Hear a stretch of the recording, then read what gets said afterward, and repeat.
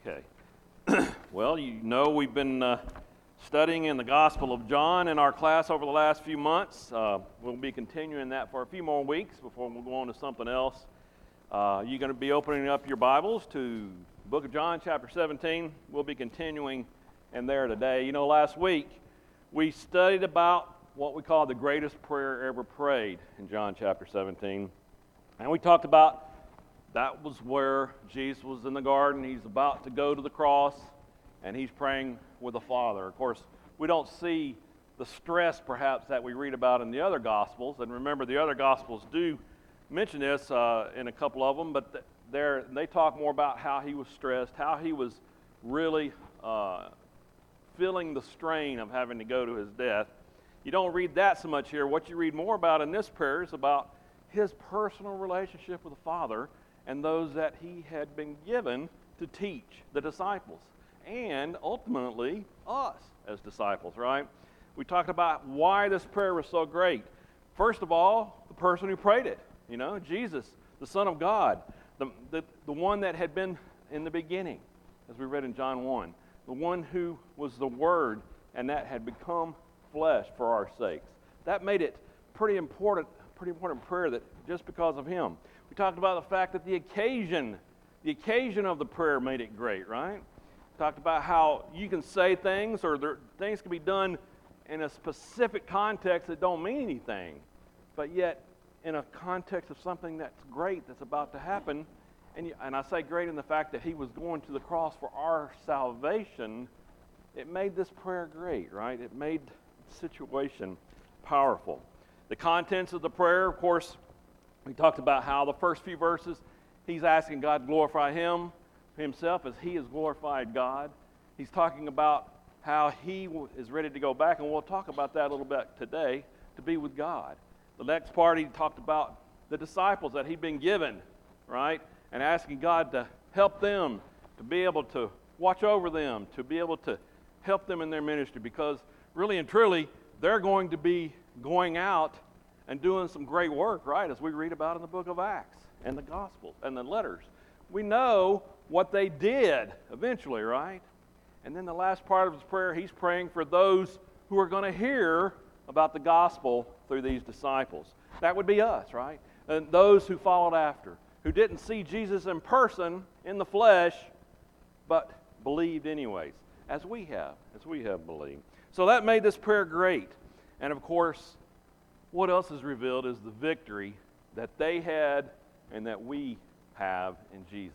The victory in the life that's to come, in eternity, in the judgment, but also the abundant life that we can live while we're here on earth.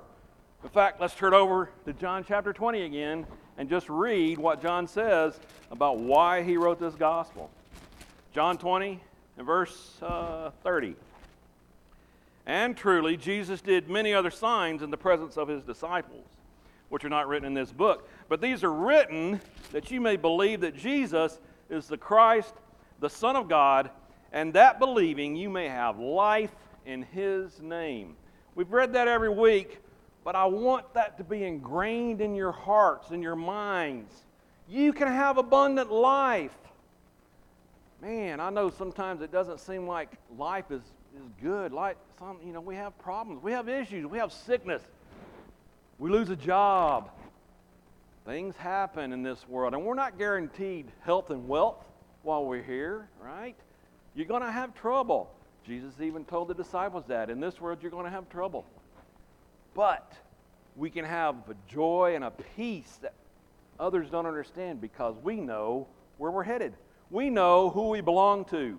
We know we are part of the kingdom of heaven, not a part of the world. We talked about that a little bit last week, how many times Jesus talked about in this prayer the people of the world, and that these disciples were not of the world. They had to live in the world, but they were not of the world.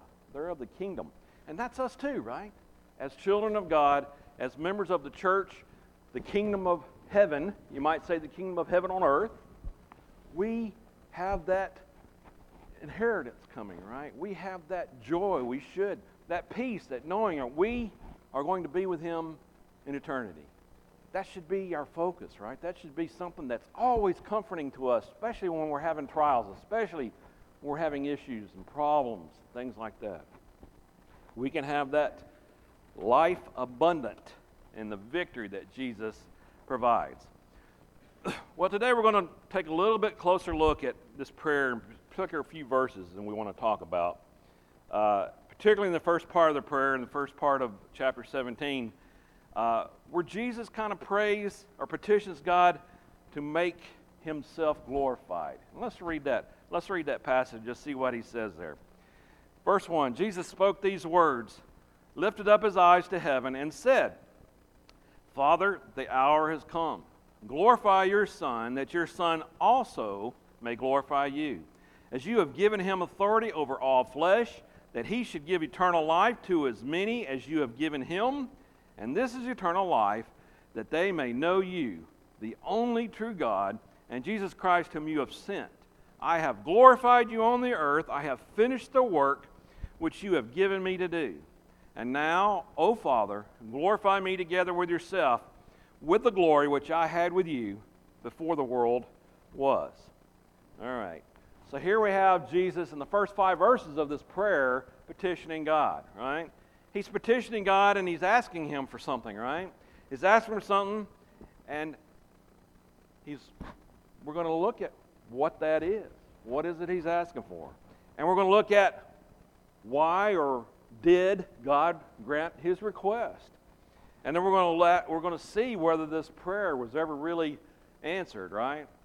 You know, it's been said that all prayers are answered one way or another, right? You can say, when we petition God for something, we're going to get an answer. It's either going to be yes or no, right?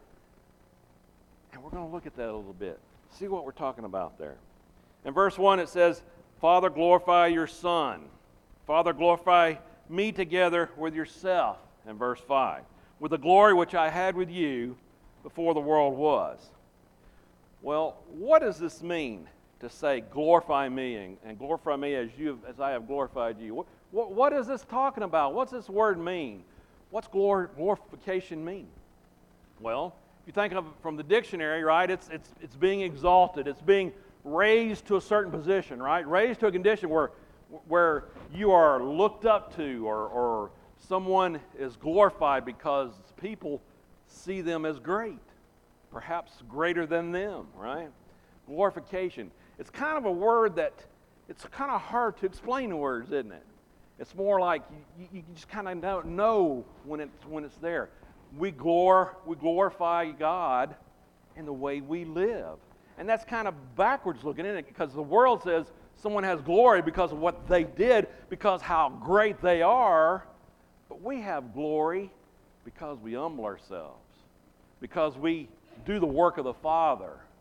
Not glory that the world thinks about, not glory that the nation thinks about. You know, we're not the big president, we're not the king. We're just lowly servants who are trying to do the will of God. So we're going to talk about that a little bit. His request implies 2 great truths concerning himself. Obviously, his pre-existence, as was foretold in prophecy. We read about that in John 1, but let's turn over to Micah. I want to read a couple of verses here in Micah 5 and see what Micah had to say about Jesus. Verse 1, Micah 5, verse 1. Now gather yourself in troops, O daughter of troops. He has laid siege against us. They will strike the judge of Israel with a rod on the cheek. But you, Bethlehem Ephrathah, though you are little among the thousands of Judah, yet out of you shall come forth to me the one to be ruler in Israel, whose goings forth are from of old, from everlasting. Now this is a prophecy of the king to come, who the Jews didn't really get, that it was Jesus, right? But it's a prophecy talking about how this king has been everlasting. He's been around forever. And we read that in John 1:1, where it said the Word was with God at the beginning, and the Word was God. In John 1:14, that Word became flesh. So we see the pre-existence of Jesus foretold in prophecy, talked about by John himself. And then we also read about there his deity, how God shared his glory with his Son. Turn Turn over to Isaiah, and let's read a couple passages from there. Isaiah chapter 42. And let's just start in verse 8. 42:8. I am the Lord, that is my name. And my glory I will not give to another, not my praise to carved images. Behold, the former things have come to pass, and new things I declare. Before they spring forth, I tell you of them. In other words, God doesn't share His deity or His glory with just anyone, but He shares it with the Son. He glorifies the Son, and we're going to read about how the Son has glorified the Father. Overhearing this prayer, we can appreciate why John began this gospel with those words. In the beginning was the Word, and the Word was with God, and the Word was God. And in John chapter 1:14, He became flesh. Jesus asked the Father to do what here? What's He asking the Father to do? He was there before. He had the glory in heaven with God before. He's asking the Father to reinstate Him to that position He had in the beginning. Okay? You remember what the Scriptures say about Jesus when He came to earth? He was the Son of God. He is God, but He made Himself what? Anybody know? Lower than the angels, right? He lowered Himself. In other words, you could say He was humbling Himself, becoming a servant. Giving back His glory, you might say, right? To become flesh, become human, the man God. So here we have Jesus petitioning God to reinstate His glory, the glory He shared with Him in heaven from forever, from everlasting, from the beginning, which is the beginning of the world, but everlasting is eternity. So we see what He's doing there. Well, that leads to a second question, right? Why should God do this? Why should God grant His request? He's petitioning the Father to reinstate His glory. The glory that He, I guess you could say, released when He came to earth. That your Son also may glorify you. Wait a minute. What do you say there in verse 1? Jesus spoke these words, lifted up His eyes to heaven and said, Father, the hour has come. Glorify your Son, that your Son also may glorify you. Well, maybe that's the answer. Jesus desires to glorify His Father. Therefore, His prayer is not purely a personal thing, right? He's not praying this just on His behalf. He's saying, reinstate my glory because I have glorified you. Okay? He wants to reciprocate by honoring the Father. Honoring the Father, glorifying the Father in the way He's lived, in the way He's been here on earth. In other words, He's providing a great example for us in our prayers, right? One that we should probably follow. One that we should be thinking about. Turn over to the book of James. Let's read a verse from James. And James, I love James because James tells us like it is. All right? He says what he thinks, and he thinks what he says. Chapter 4, verse 1. Where do wars and fights come from among you? Do they not come from your desires for pleasure that war in your members? You lust and you do not have. You murder and covet and cannot obtain. You fight and war. Yet you do not have because you do not ask. You ask and do not receive because you ask amiss, that you may spend it on your pleasures. What's James saying there? When you're petitioning God, when you're asking God, when you're praying, you're being selfish. You're asking Him to help you, not caring about what anybody else needs, not caring about the will of God so much, but what you need. James is saying that's a miss. Not going to answer that prayer in a way probably that you want. Turn over to 1 John. Let's read something from there. 1 John chapter 5. 14, verse 14. Now this is the confidence that we have in Him, that if we ask anything according to His will, He hears us. And if we know that He hears us, whatever we ask, we know that we have the petitions that we have asked of Him. In other words, what John's saying there is, if you're trying to do the will of the Father, if you're trying to glorify God, He's going to hear your prayer. And it may not be the answer that you want to get, but the answer will be according to His will. And if you're trying to line your will up with His, it will be the answer that you need and you want to. You may not like it sometimes, but it's going to be what the will of the Father wants. The will of the Father is. So our request should always be made to the Father with His will in mind. When we pray, there's nothing wrong with petitioning the Father on our behalf. There's nothing wrong with that. But we need to keep in mind that we need to have His will done. It's not us. It's not about us. We live in the world. We're children of His. We are bought with a price by the blood of Christ. We know where we're going. We know where we are. We're in the kingdom. So we have everything we need. We have the promises. And as long as we grasp a hold of those promises and look for His will to be done, there's nothing wrong with petitioning Him about things. And we'll be given. Scripture says, ask and you shall receive. As long as those prayers are done within the will of God, you're going to receive. You're going to be given. You're going to be taken care of. A couple things here. He also talks about how you've given the authority over all flesh. The Father had already given Jesus authority. We read that in verse 2 there. The authority to give eternal life. Matthew 9, the authority to forgive sin. John 5, back in verses 26, 27, the authority to execute judgment.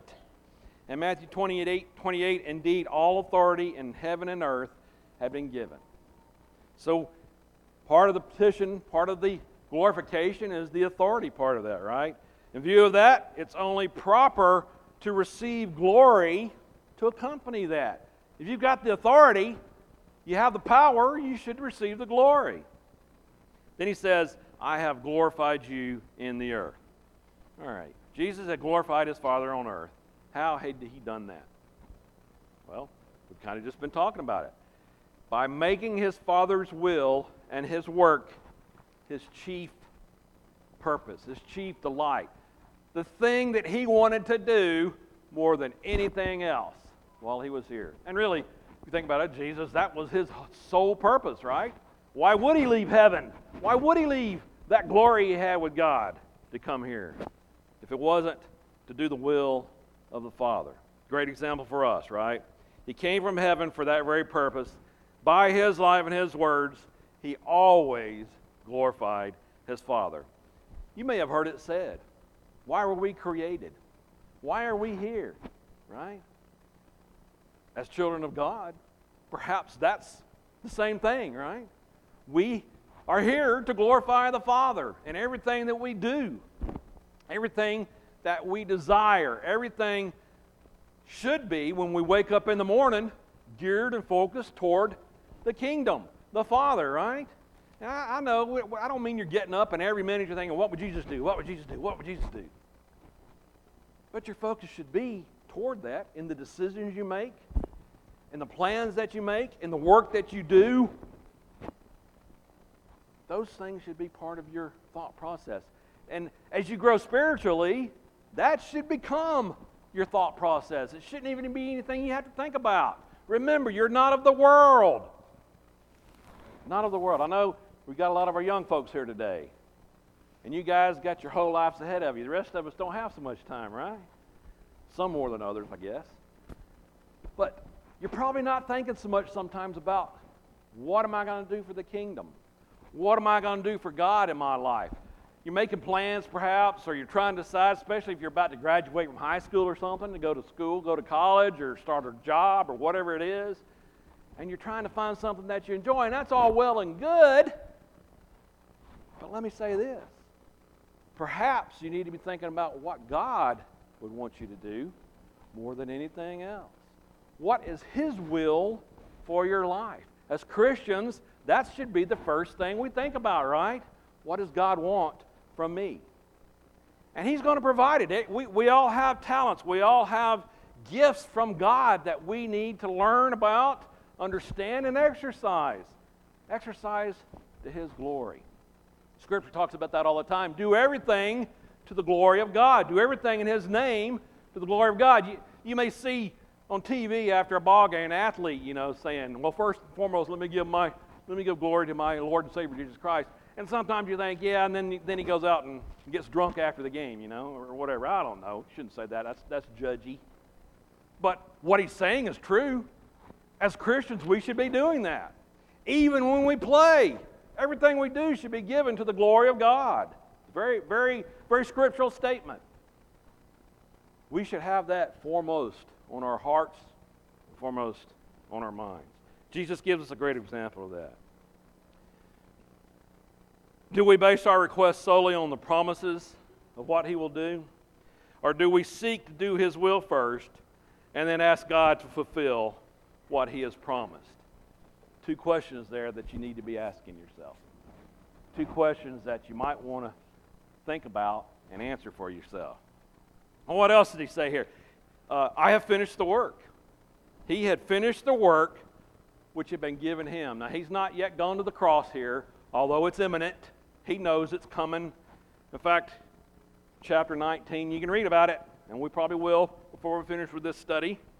And remember what He said in chapter 19, verse 30 at the end? It is finished. What's that statement mean? The work is done. The reason He came here is done. The work, the glorification of the Father has done. I mean, think about that. A worldly person sees Jesus go die for other people's sin. What's the point?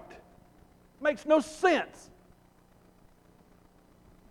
But, you see, Jesus was not of the world. He was of the kingdom. As we are.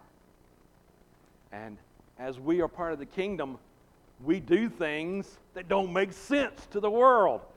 And by doing that, God is glorified. Your purpose is served. The reason for being here is done.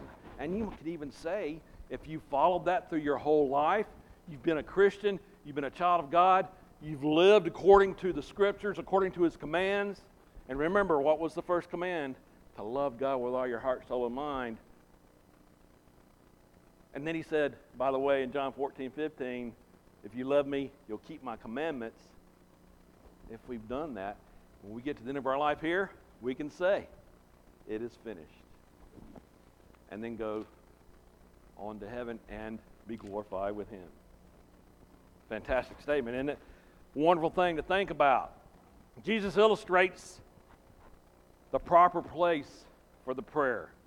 The proper place for prayer to occupy in our lives, right? Are you praying? Are you in prayer every day? Do you truly have a relationship with the Father? I mean, if you're going to glorify Him, don't you need to be in relationship with Him?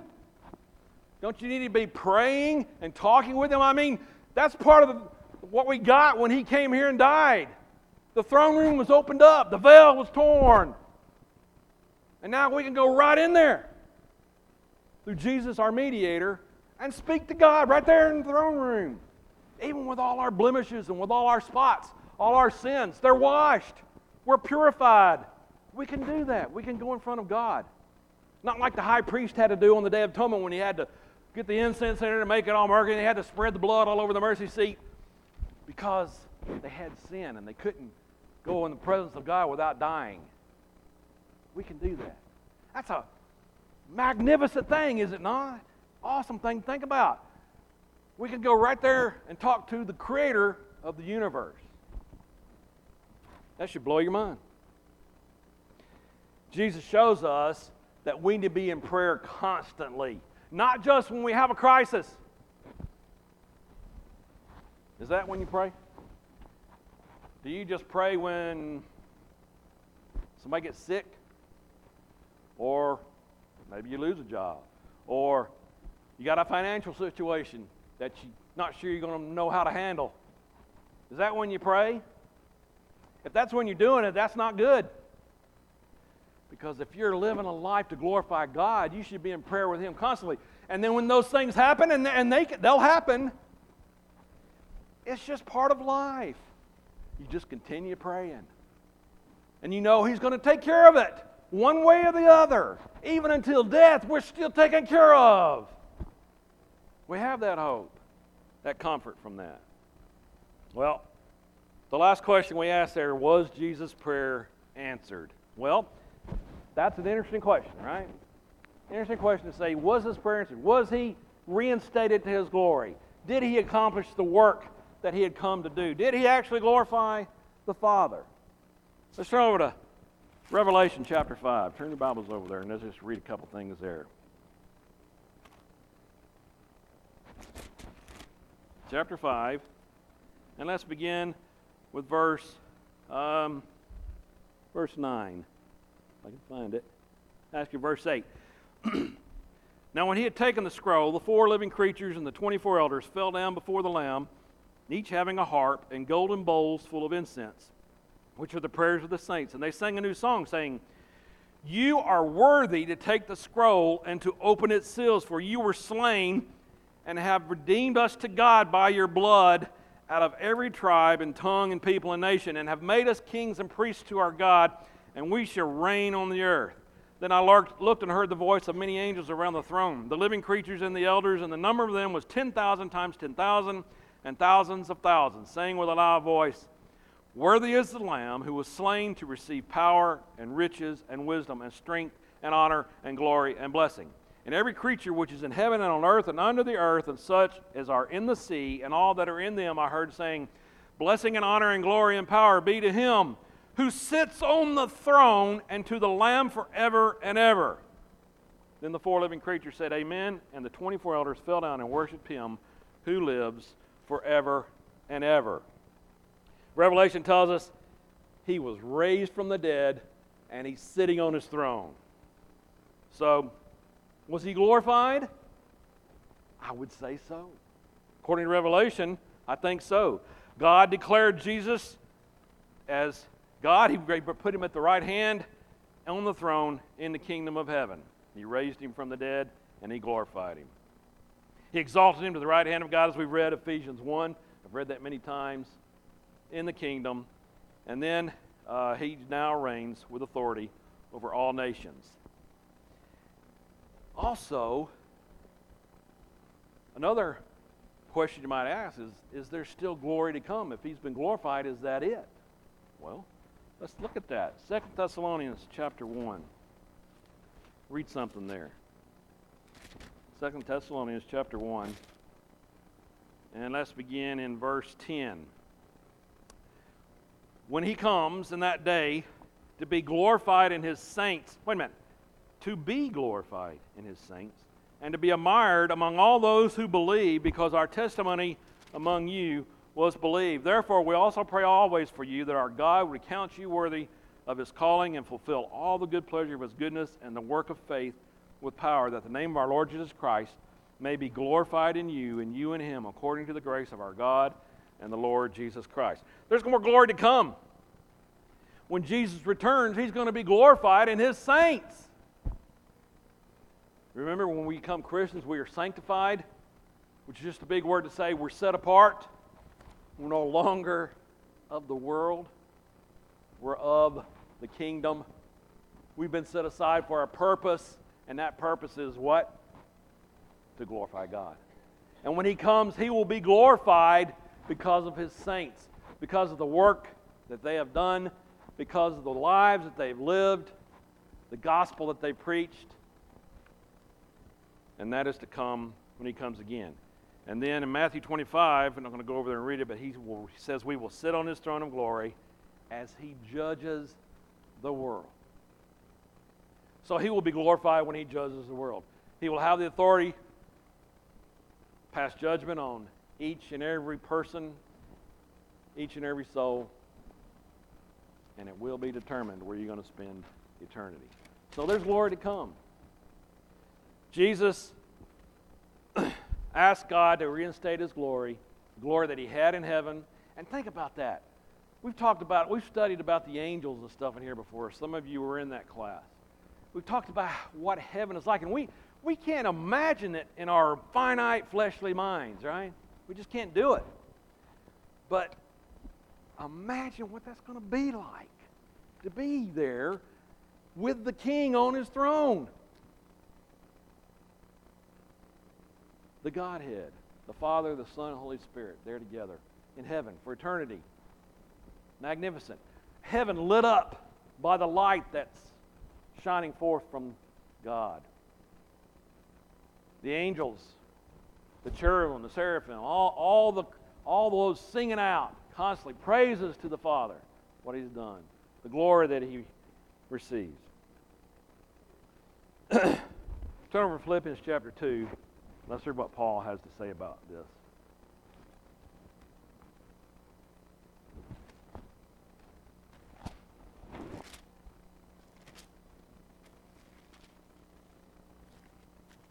Get over there. Philippians chapter 2, and I'm just going to start in verse 1. Therefore, if there is any consolation in Christ, if any comfort of love, if any fellowship of the Spirit, if any affection and mercy, fulfill my joy by being like-minded, having the same love, being of one accord, of one mind. He's talking to the brothers and sisters in Philippi here. Let nothing be done through selfish ambition or conceit, but in lowliness of mind let each esteem others better than himself, which Jesus did. Let each of you look out not only for his own interests, but also for the interests of others. Let this mind be in you, which was also in Christ Jesus, who being in the form of God did not consider it robbery to be equal with God, but made himself of no reputation, taking the form of a bondservant and coming in the likeness of men. And being found in appearance as a man, he humbled himself and became obedient to the point of death, even the death of the cross. Therefore, God also has highly exalted him and given him the name which is above every name, that at the name of Jesus every knee should bow, of those in heaven and of those on earth and of those under the earth, and that every tongue should confess that Jesus Christ is Lord, to the glory of God the Father. Paul kind of sums up what we've been talking about right there in that passage. Jesus came from heaven. He lowered himself to be a bondservant for our sakes, and he glorified God in doing so. Now he's reigning in his kingdom, the kingdom of heaven, that's going to last forever. It always has been and always will be. And he has been highly exalted, given the name above all names. Oh, and by the way, when the judgment comes, who's going to be bowing down to him? Is it just the children of God? Is it just those who are now in the kingdom? No. It's going to be everybody, even those of the world. And they're going to be shouting his name as the king. You see, they don't believe, they don't understand, doesn't make any sense to them, but guess what? On the day of judgment, it's going to make a lot of sense to them at that point. Now, I don't mean that to be mean or nasty, but I'm just telling the truth. That's what Paul just told us. Everybody is going to know his name. It's coming, and you need to be ready. Be prepared, right? Every knee will bow, and every tongue will confess him as Lord. He not only prayed, Father, he not only prayed about, Father, glorify your Son. He also prayed that we might behold his glory. And that's what we're reading about Paul here. Jesus desires we share in his glory. Revelation 2 and 3. In fact, let's turn over there and read that. Got a couple minutes here. Just read what those have to say. Revelation 2, and let's just read starting in verse 24. Now I say to you, and to the rest of Thyatira, as many as do not have this doctrine, who have not known the depths of Satan, as they say, I will put on you no other burden. But hold fast what you have till I come, and he who overcomes and keeps my works until the end, to him I will give power over the nations. He shall rule them with a rod of iron. They shall be dashed to pieces like the potter's vessels. As I also have received from my Father, and I will give him the morning star. He who has an ear, let him hear what the Spirit says to the churches. In other words, we're going to share in the glory. You might say, we're going to judge the nations. We're not God, of course, but you think of it as we're sanctified, we're set apart, we've been cleansed, we've been purified. In that sense, we're going to judge them too. We're going to judge the world just like He is. We're going to share in that. Now, don't get me wrong, I'm not saying we're the judge or we're God or we're glorified as the Son of God, but we're saved, we're purified, we're going to share in His glory. From this passage, and then look over in chapter 3 there, and let's just read a passage from verse 21. 21. To him who overcomes, I will grant to sit with me on my throne, as I also overcame and sat down with my Father on His throne. So, from these two passages, we know God has answered Jesus' prayer. He is now on His throne. He's reigning in His kingdom. He's been glorified. He is now back in heaven, living forever. And He's coming again. He's going to come again. We know God will answer His prayers pretty much because we know He's answered Jesus' prayer, right? I mean, we can use this to help us, give us confidence that what we petition God for will be answered. And as I've said, it may not be the answer we want, but we're going to get answers. We are children of God. We should take great confidence in that. We should take great joy, and we have peace because of that.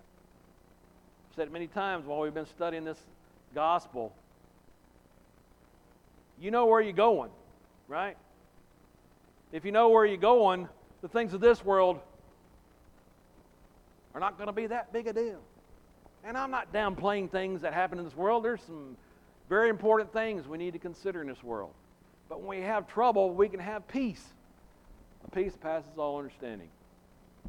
Because Jesus died for us and was raised again. And remember, the disciples still didn't get this stuff until they saw He was raised again. And then they started getting it. Of course, the Spirit came and helped them out.